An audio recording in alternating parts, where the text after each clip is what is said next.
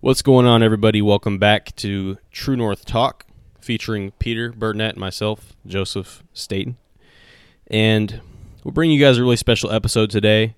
A couple different things we're going to discuss today, but the main point of today's show is going to be the topic of conviction and how conviction differs from condemnation. And we're going to look at the story of Jesus right before he departed this world, when he was with his disciples, and how he gave them the gift of the Holy Spirit and why the Holy Spirit came. And I kind of answered my question there briefly in the intro a little bit, but there's a lot of good stuff to this story. So we're going to be reading out of John 16, and we might even read a little bit before the scripture that I pointed out, Peter, just to give some context and some overall view of the story. But yeah, we're going to be in John 16. So why don't we just go ahead and dive right into the scripture, Peter, and we can get into the discussion a little bit. I know I sent you John 16, 5 through 16 for all our listeners, but would you want to start at John 16, verse 1, and just go through 16? Yeah, I was thinking the same verse thing. 16. Yeah, I'll start with verse 1. Cool. All this is Jesus talking. All this I have told you so that you will not fall away. They will put you out of the synagogue. In fact, the time is coming when anyone who kills you will think they are offering a service to God. They will do such things because they have not known the Father or me. I have told you this so that when their time comes, you will remember what I warned you about them. I did not tell you this from the beginning because I was with you, but now I am going to him who sent me. None of you asks me, where are you going? Rather, you are filled with grief because I have said these things. But very truly I tell you, it is for your good that I am going away. Unless I go away, the Advocate, another word here for the Holy Spirit, will not come to you, but if I go, I will send him to you. When he comes, he will prove the world to be in the wrong about sin and righteousness and judgment. About sin, because people do not believe in me. About righteousness, because I am going to the Father, where you can see me no longer. And about judgment, because the prince of this world now stands condemned. I have much more to say to you, more than you can now bear. But when he, the Spirit of truth, comes, he will guide you into all truth. He will not speak on his own, he will speak only what he hears, and he will tell you what is yet to come. He will glorify me, because it is from me that he will receive what he will make known to you. All that belongs to the Father is mine. That is why I said the Spirit will receive from me what he will make known to you. Jesus went on to say, in a little while you will see me no more. And then, after a little while, you will see me. Yeah, so, I mean, just first of all, overall thoughts on that, anything that stands out to you? I think this is probably one of the first times, if not the first time in the scriptures that we see Jesus. I guess definitely it probably is the first time in this amount of detail that he talks about the Holy Spirit. And so I think this is a really good passage for people who maybe are new to Christianity or aren't even Christians, and are maybe interested in learning about it, into one of the three beings in the Holy Trinity, which is obviously God the Father, Jesus the Son, and the Holy Spirit. And so this kind of provides a look into who the Holy Spirit is and what, I guess, resources or judgment he provides for us. Right. I mean, it's a introduction of sorts to the Holy Spirit, and like Jesus said in the scripture, he said, if I don't go away, you will not receive the Holy Spirit, but if I go away, you will receive the Holy Spirit. And before I go into that, what do you think? How do you think the disciples felt about parting ways with Jesus here? I mean, Jesus was at this point in time only in his roughly early 30s or so, and many of the disciples were that age or even quite a bit younger. And so I bet I can imagine a lot of them would be thinking, what are you talking about going away? Are you going away just for a little while? And then I imagine they'd be even more confused when Jesus said in verse 16, in a little while you will see me no more, and then after a little while you will see me. I imagine they kind of thought this being like, oh, are you talking about you're going to some other place to do your ministry there? What are you talking about, Jesus? Because they, at this point, just based on other parts of Scripture and just kind of my own interpretation, at this point, their eyes were kind of closed to the fact that Jesus would die and be risen again to life to obviously cleanse them and us of all our sins. So at this time, they were probably confused when he said that he was going away, and maybe a little bit discouraged and disappointed as well, because they thought, you've been accomplishing so much. I mean, we're pretty deep into the book of John here, so he's obviously performed a lot of miracles. He's taught a lot of very important truths, and given insight to who God is and why he was sent to the world. So I imagine confusion and disappointment would be what the disciples were feeling. Confusion and disappointment are two really good ways to describe that. And my life group this week, we discussed this, and we were looking at this example of Jesus leaving his disciples, and we compared it in some ways. I mean, the opening question was, what's harder, leaving someone you love or someone you love leaving you? Like, what would be harder? That was our opening question. And people gave different perspectives, and people had different, very valid reasons for each of the perspectives. But I found that most of the examples in our life group about this question were tied with, like, heartbreak and breakups and those types of things.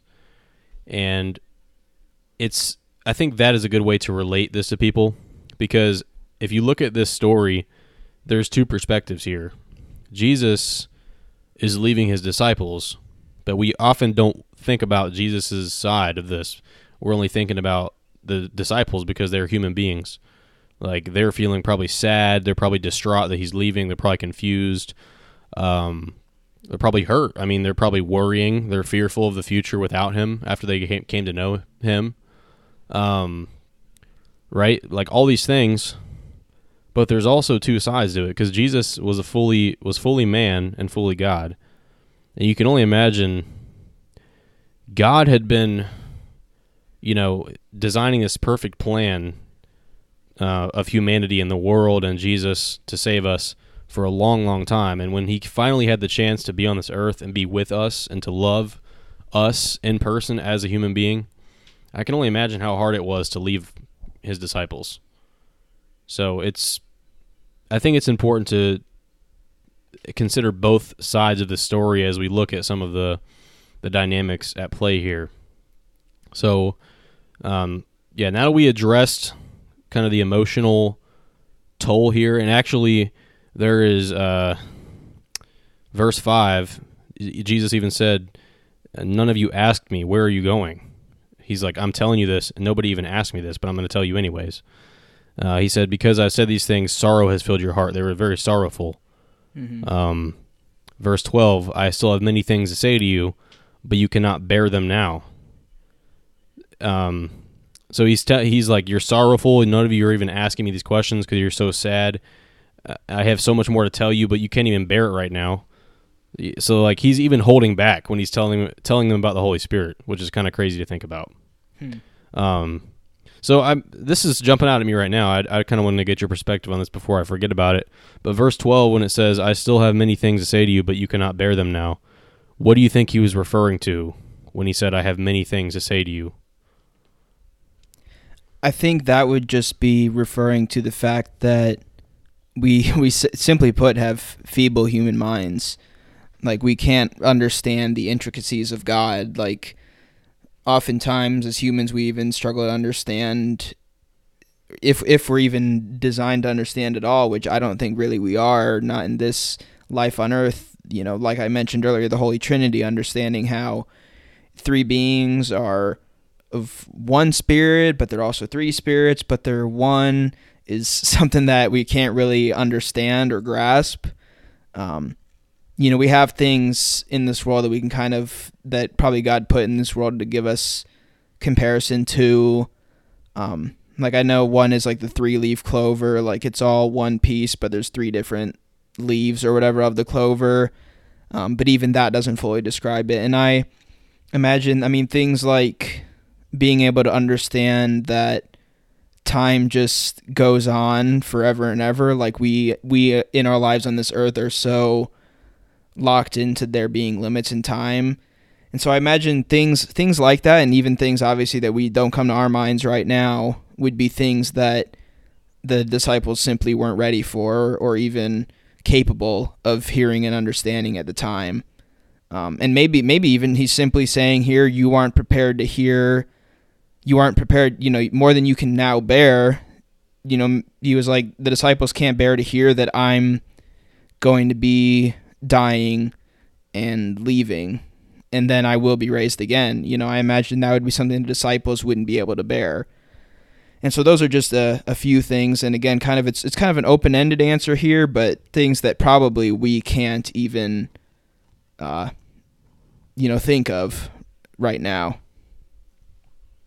Yeah, those are absolutely true, every single one of the things you said.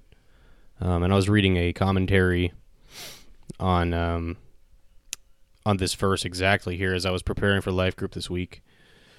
And the things that Jesus, when he says, I still have many things to say to you, the commentary I read was saying that he was referring to basically the entirety of the New Testament that was still yet to come, the entirety of the revelation of God that had yet to come is what he did not tell them. And I think that's kind of obvious, and it's a very simple answer, but when you think about it, it makes sense, because they not only could they not understand it yet because it didn't happen yet, but they were so distraught in this very moment and confused, like you said, that they would not even receive what he was going to tell them.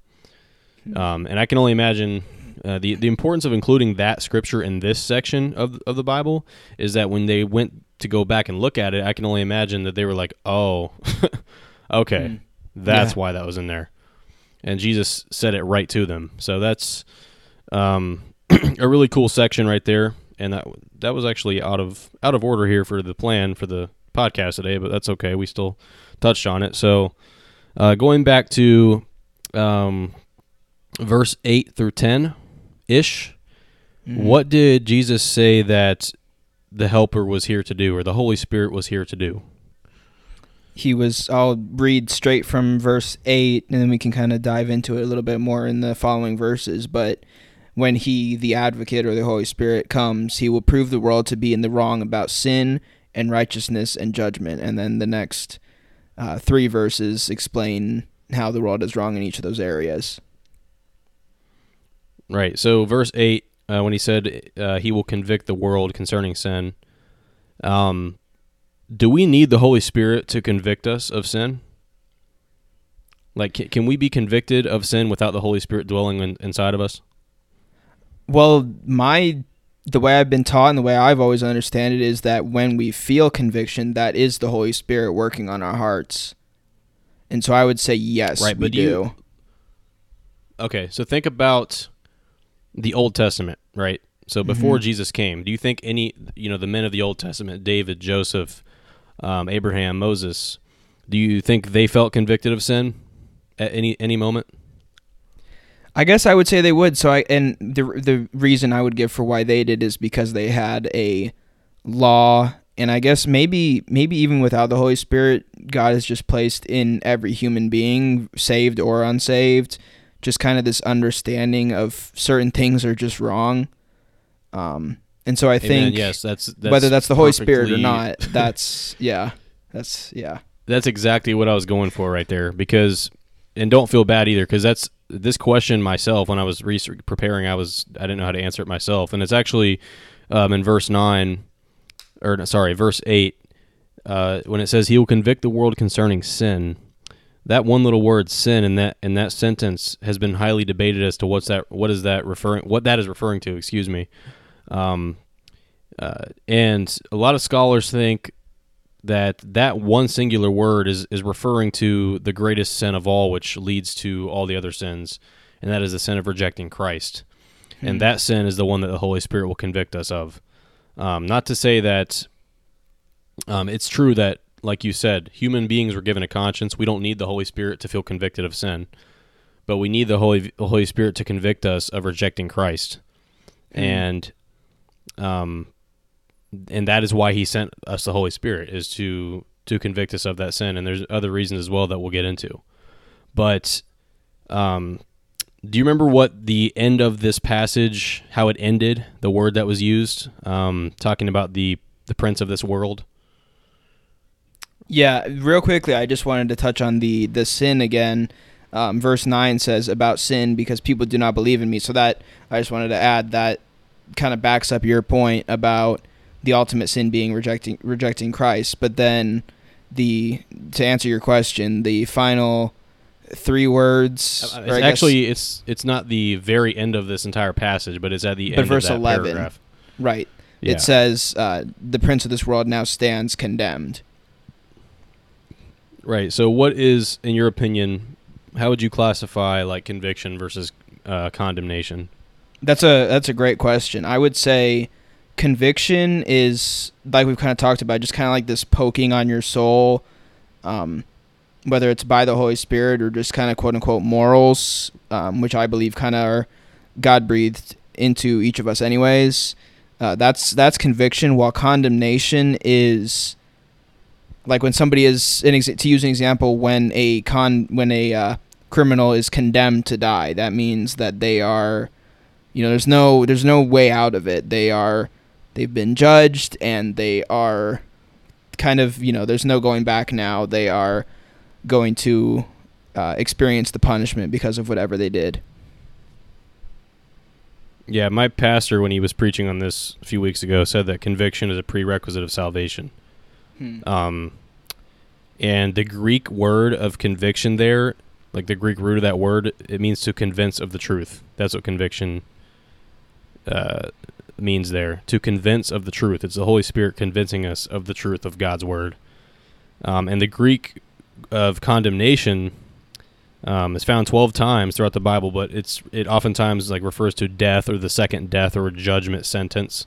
Mm-hmm. So yeah, you're absolutely right. But that's a stark difference, because would you agree that a lot of times Christians like to take things in their own hands and condemn others almost?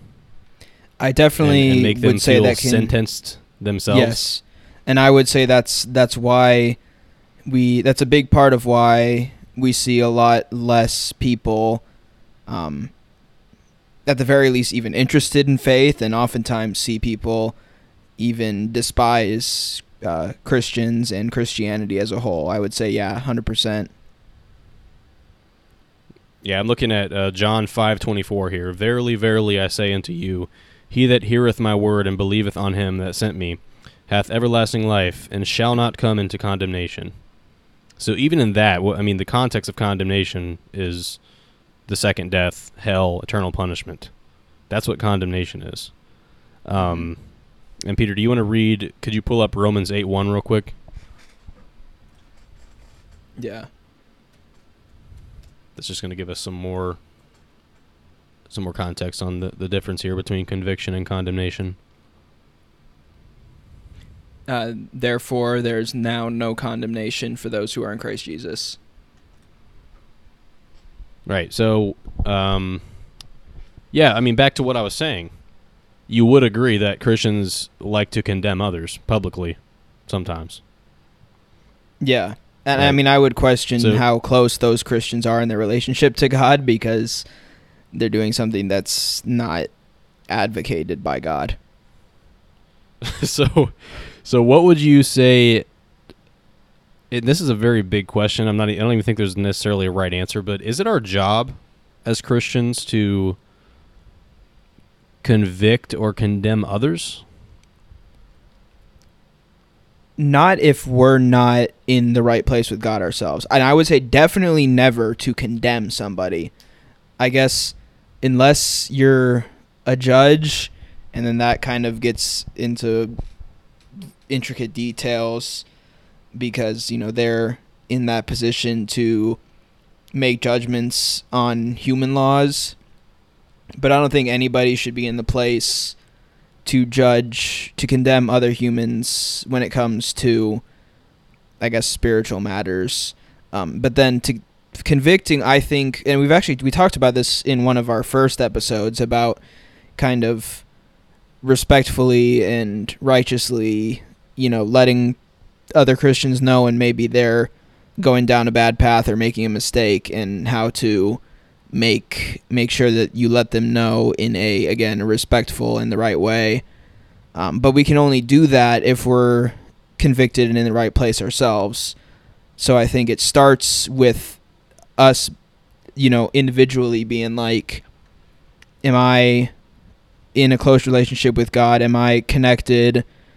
And then if you are and you feel convictions yourself, then you, I would say, are in a position to help other people. Again, not to condemn them or to say, you're an idiot for doing this, but just kind of being like, how are you doing in this area? And then that can kind of lead to hopefully that person then being like, yeah, you know what, I probably should be doing better. So that's what I would say for that. Right, and I kind of want to give the answer that my life group gave this week as we were discussing this, and we'll see if we can, if you would agree with that, and we can kind of reach a solution here to this question.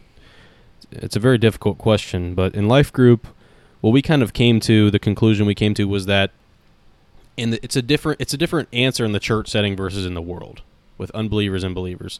Because with believers, there are Bible verses about church discipline within a church, right, and making sure that sin is called out and that sin is not allowed publicly in a repetitive nature. So in the church, we kind of came to the conclusion that it is okay, and it's honestly it's necessary to not necessarily condemn, but to expose or call out sin in a respectful manner to somebody who's doing it. Well, see, I would say that's conviction, though, unless you're going to go a little bit further into what you're saying. Well, you could frame it even in that way, where you might go to somebody and say, hey, in a respectful way, hey, I see, I don't want to pass any judgment. I'm not trying to come down on you, but I see you're doing this, or something happened here. Maybe present some scriptures and say, I just encourage you to pray about this and ask God, to convict or to show you maybe what's going on here, or something like that. As opposed to, and this is even a bigger question, and we're going back to this again, the condemnation versus conviction is, can unbelievers even grasp the purpose of conviction or feel conviction without the truth of God's word and the Holy Spirit inside of them? Because if they can't even understand or feel that conviction, then why will we ever try to condemn sin that they won't even understand is wrong? In fact, Jesus instructed the Holy Spirit to convict Christians. So if anything, and this is my opinion here, and you can tell me if you agree or disagree, but I think with unbelievers, and when we are seeing sin in the world, maybe in our friends or people we know or just people we interact with, coworkers, etc., we might not want to condemn the sin itself before describing the gospel and why Jesus came to save us, and simply praying for that person to be influenced by the Holy Spirit so they can understand why what they're doing is wrong, and that they can feel the conviction that Jesus told the Holy Spirit to give us. Would you agree with that? Yeah, I would 100% agree with that, especially the last part there about praying for the Holy Spirit, because, again, kind of like you were touching on, practically speaking, can they even feel it without the Holy Spirit? That's the question. Probably not, and honestly, a lot of times, non-believers don't even want to hear it. If you try to tell them they're doing something wrong, they'll say, well, yeah, but I'm entitled to do what I want. You do you sort of mentality. So I think it's our place to be an example where people can be like, what's different about this person. And as Christians, we should, in the opportunities that are presented, bring up, like Paul said, always be ready to give a reason for the hope that you have. Always be able to be ready to witness to non-believers. But I think passing judgment or conviction or condemnation should be reserved for fellow Christians, because they are going to feel that conviction from the Holy Spirit anyways. And so they'll be more acceptable to that kind of conviction.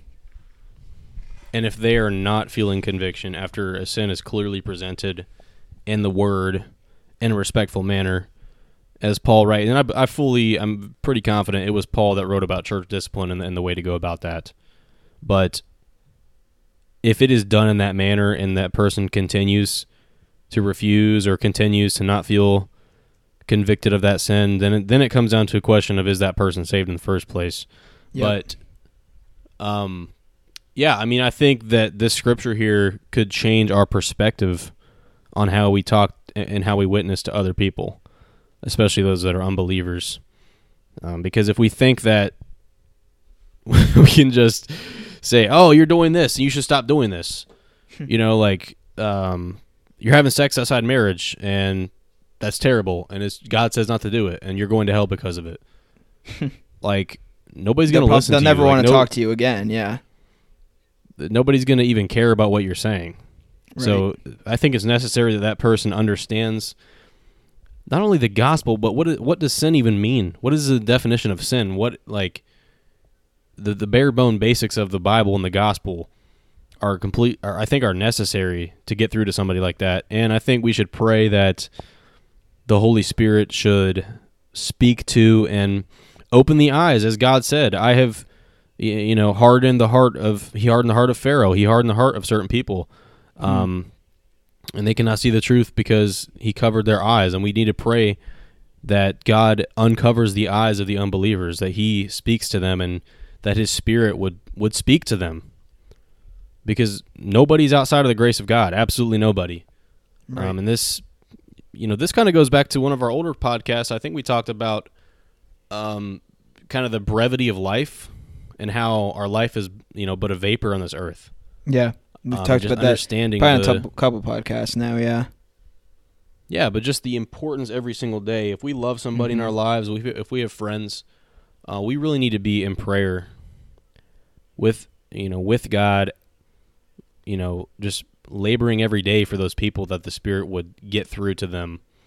And I fully believe, again, you can kind of add to this, Peter, or you give me your input on this, but I think sometimes with certain people, you really can only plant a seed, and it's not necessarily always about preaching every single time you see somebody, but just planting that seed and living in alignment with the gospel and letting that truth speak through you, through your spirit, having joy every single day in your life, loving others, serving your community, being a servant. I think that sometimes that is the best way to witness to other people, and just praying that the Spirit would open the eyes and speak to others. I'm not sure if you have anything to add there, Peter. I would just add back to a podcast that we had on the predestination versus free will, is that we never know who the people are that God has designed to be saved or unsaved. And so, yeah, it's just all about witnessing in the ways that we can. Again, whether it's if we feel like a person is, we've had good conversations with them before and we feel like they're ready to just straight up hear about the gospel, then you tell them. Or if it's just being an example by the way that you live, and just by being friendly and kind and compassionate to that person, whatever the case may be, we just need to be ready to give an account for why we believe what we believe. And that then can lead to get back to what we've been talking about, that conviction. Then, once you're able to witness like that, then you can also be like, have more of an opportunity to help somebody who maybe, is dealing with a sin. Right. And I think also an important thing to keep in mind when we are giving an account, like you're saying, is that it is the Holy Spirit through us giving an account. Right. It is Jesus Christ through us giving an account. And I think a lot of times people have fear and they worry about not being able to speak clearly or articulate the gospel effectively or succinctly, to other people. And I think understanding that it is the Spirit through us speaking should take that pressure away. I mean, every time that I am in a situation where I know I'm going to run into somebody that needs to hear about God, or they're looking for God, or if I'm, leading a Bible study with my friends, or whatever it is that I am I have responsibility with God's word, I give it up to God. I say, Lord, please speak through me. Like, allow your Spirit to take my words and get them across in a manner that speaks to others and wakes something up inside their soul. But like I said, I think that takes pressure off of the job that we have as Christians to witness. But yeah, and kind of just to top this whole conversation off, I want to read 1 Corinthians 2, 6 through 16. This is about the Holy Spirit again and its role. So, verse 6, "Yet among the mature we do impart wisdom, although it is not a wisdom of this age or of the rulers of this age who are doomed to pass away. But we impart a secret and hidden wisdom of God, which God decreed before the ages for our glory. None of the rulers of this age understood this, for if they had, they would not have crucified the Lord of glory. But, as it is written, what no eye has seen, nor ear heard, nor the heart of man imagined, what God has prepared for those who love him. These things God has revealed to us through the Spirit. For the Spirit searches everything, even the depths of God. For who knows a person's thoughts except the spirit of that person which is in him? So also no one comprehends the thoughts of God except the Spirit of God. Now we have received not the spirit of the world, but the Spirit who is from God, that we might understand the things freely given us by God. And we impart this in words not taught by human wisdom, but taught by the Spirit, interpreting spiritual truths to those who are spiritual. The natural person does not accept the things of the Spirit of God, for they are folly to him, and he is not able to understand them because they are spiritually discerned. The spiritual person judges all things, but is himself to be judged by no one. For who has understood the mind of the Lord as to instruct him? But we have the mind of Christ." So, again, verse 14, "The natural person does not accept the things of the Spirit of God, for they are folly to him." We need to pray. Simply put, we need to pray for others that are not saved, that their eyes are open and that the Holy Spirit influences them. But yeah, would encourage everybody to read over the scripture that we presented here tonight. Peter, did you have anything to say? Sorry, I didn't mean to not ask for your input there, but just from that scripture I just read, any other thoughts on that? I kind of just underlined everything I was saying before, but there's kind of a lot there. So Yeah, I think it's just a great passage to share, who the Holy Spirit is and how the Holy Spirit is really a bridge to the other two members of the Holy Trinity, God the Father and Jesus the Son, in all those different ways that you listed out there in that passage. It kind of, again, it's just kind of the playbook for, or the scouting report for who the Holy Spirit is. I would say it's a really good passage for that. yeah, and I don't want to get too personal here, but just a question for our listeners and people to relate to. What are some, do you have any areas that you feel like you've seen the Holy Spirit been moving recently in your life that has influenced the way that you live your life? Any habits that God has changed, as you pray and read His Word every day? Like, how has the Holy Spirit influenced you personally? I would just say, kind of overall in my life, kind of staying away from maybe places or people that I know are only going to lead me to make mistakes. I stay away pretty much from drinking alcohol. I stay away from partying and just kind of living that lifestyle that so many people, especially around our age in this world, live. And it's just the Holy Spirit kind of nudges at my heart to be like, those are things that you should avoid. And even if maybe you don't have quote unquote fun, and again, that's very fleeting fun anyways. Even if I'm missing out on some things that a lot of other people are doing, I know that in the long run it's going to benefit me more than doing those things do for people in the short term. Yeah, it reminds me of the fruit of the Spirit scripture in Galatians 5:19, the acts of the flesh are obvious: sexual immorality, impurity and debauchery, idolatry and witchcraft, hatred, discord, jealousy, fits of rage, selfish ambition, dissensions, factions and envy, drunkenness, orgies, and the like. I warn you, as I did before, that those who live like this will not inherit the kingdom of God. And the kingdom of God is here on earth, guys. I mean, we're living in the kingdom of God. I mean, Jesus established his kingdom the second he resurrected from that cross. So not only will those people not inherit eternal life, but they will not inherit the Holy Spirit, which gives them the ability to discern, gives them peace, gives them wisdom and guidance. As it says here in Galatians 5:22, love, joy, peace, forbearance, kindness, goodness, faithfulness, gentleness, self-control. Those who belong to Christ Jesus have crucified the flesh with its passions and desires. Since we live by the Spirit, let us keep in step with the Spirit. So, yeah, I mean, I would agree with what you said. Some areas of my life, we were just talking on a phone call before this podcast. Personal example is that I used to listen to some music that wasn't the greatest. I never really got terrible with my music, Peter, and I know you could probably vouch for me on that. I've always been kind of at least aware of what I was listening to. But my friend asked me this week, he was like, hey man, you listen to that new Uzi album? And I used to be somewhat of a Uzi Vert fan. So I was like, no, I didn't listen to it, bro, because I kind of stopped listening to that music as time has gone on, and I would say I've grown, hopefully, in my faith. I've cut out most music that's not great. But I gave the album a listen this week, and I'm not going to lie, it was pleasing to the ears.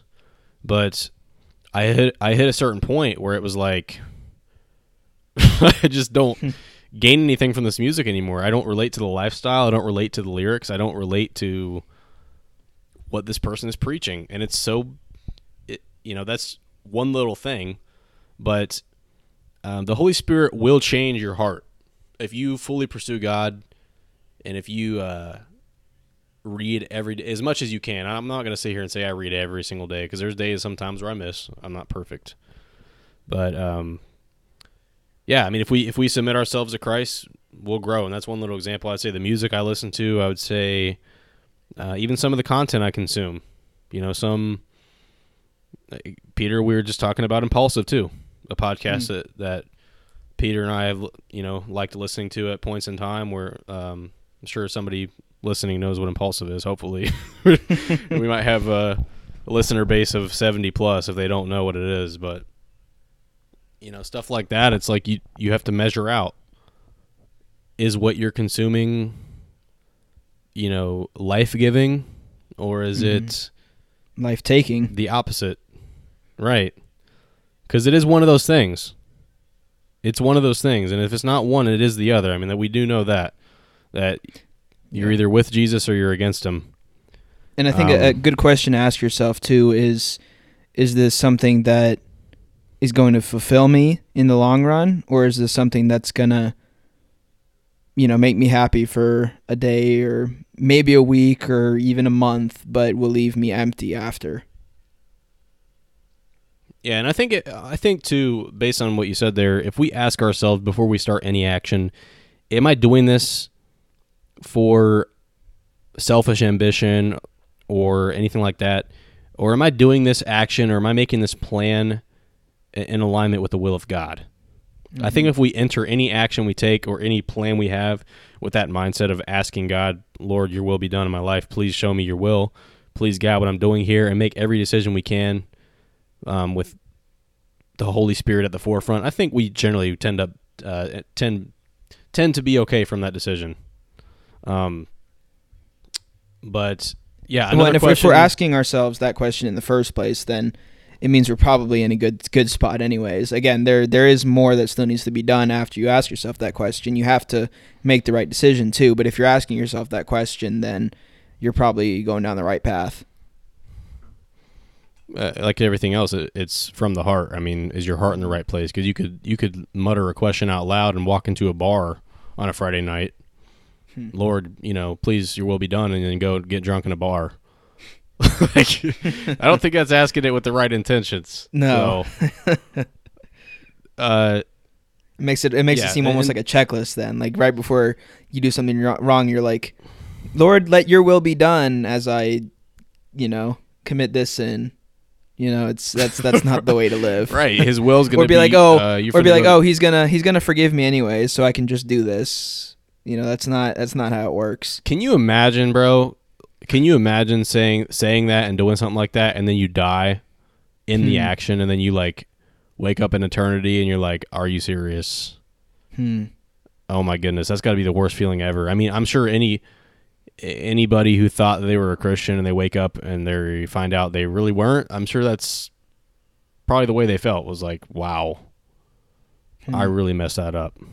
Yeah, that's definitely a dark way to think of it, but that's sometimes what it takes, for people to realize, maybe I'm not in the right place.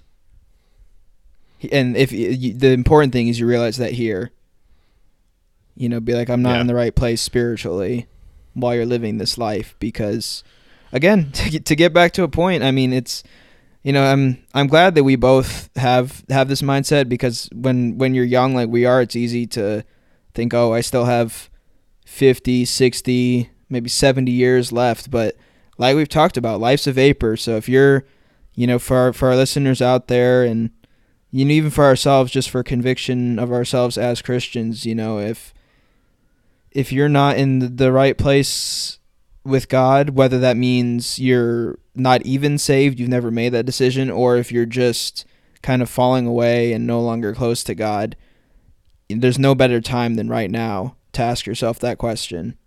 And so I think that would right now really be my strong encouragement to everybody listening is, if you're already saved, ask yourself, am I living like somebody who really is saved? And if you're not, be like, why am I not saved? And maybe if you want to reach out to either of us, we always share these podcasts. Probably where most of these people hear it from is from our socials anyway. So feel free to reach out to either of us with any questions that you have, and we're definitely willing to help. Yeah, and I think that's a really important point. Being young Christians in this world we live in today, that's geared completely towards sin and selfishness and the world. I mean, it's a vast.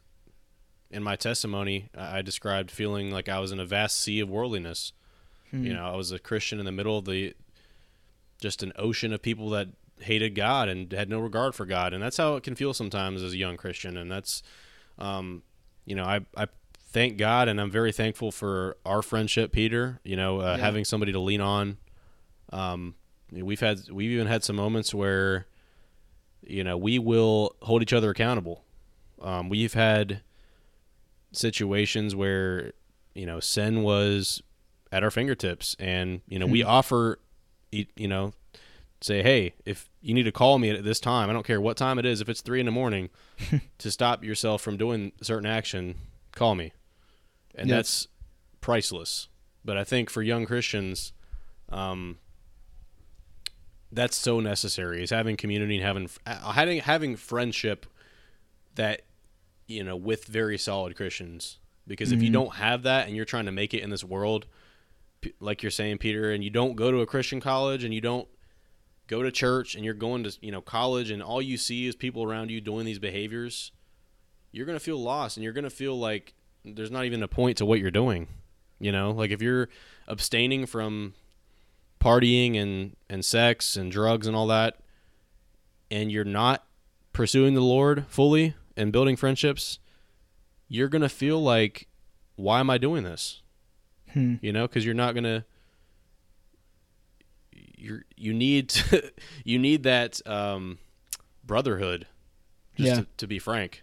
You need that. And like you talked about, kind of to use the allegory or whatever, you were talking about being in a deep sea. Sometimes you need a hand that you can reach out to when you feel like you're sinking. Right. Yeah, me and Pete, we're on a little lifeboat in the middle of the sea, but at least we're not on our own. Yeah, and we're not sinking like a certain coach might be right now. You had to throw the Mel Tucker reference in there. Wow. thought you were Sorry gonna to get all that the right Michigan away State with fans the out there. sinking. I thought you were gonna get that right away with the sinking when I said that. But you teed that ball up for me when you said in the deep sea. I had to go with that. Bro, where's Tuck? Tuck sinking? Tuck sinking right now.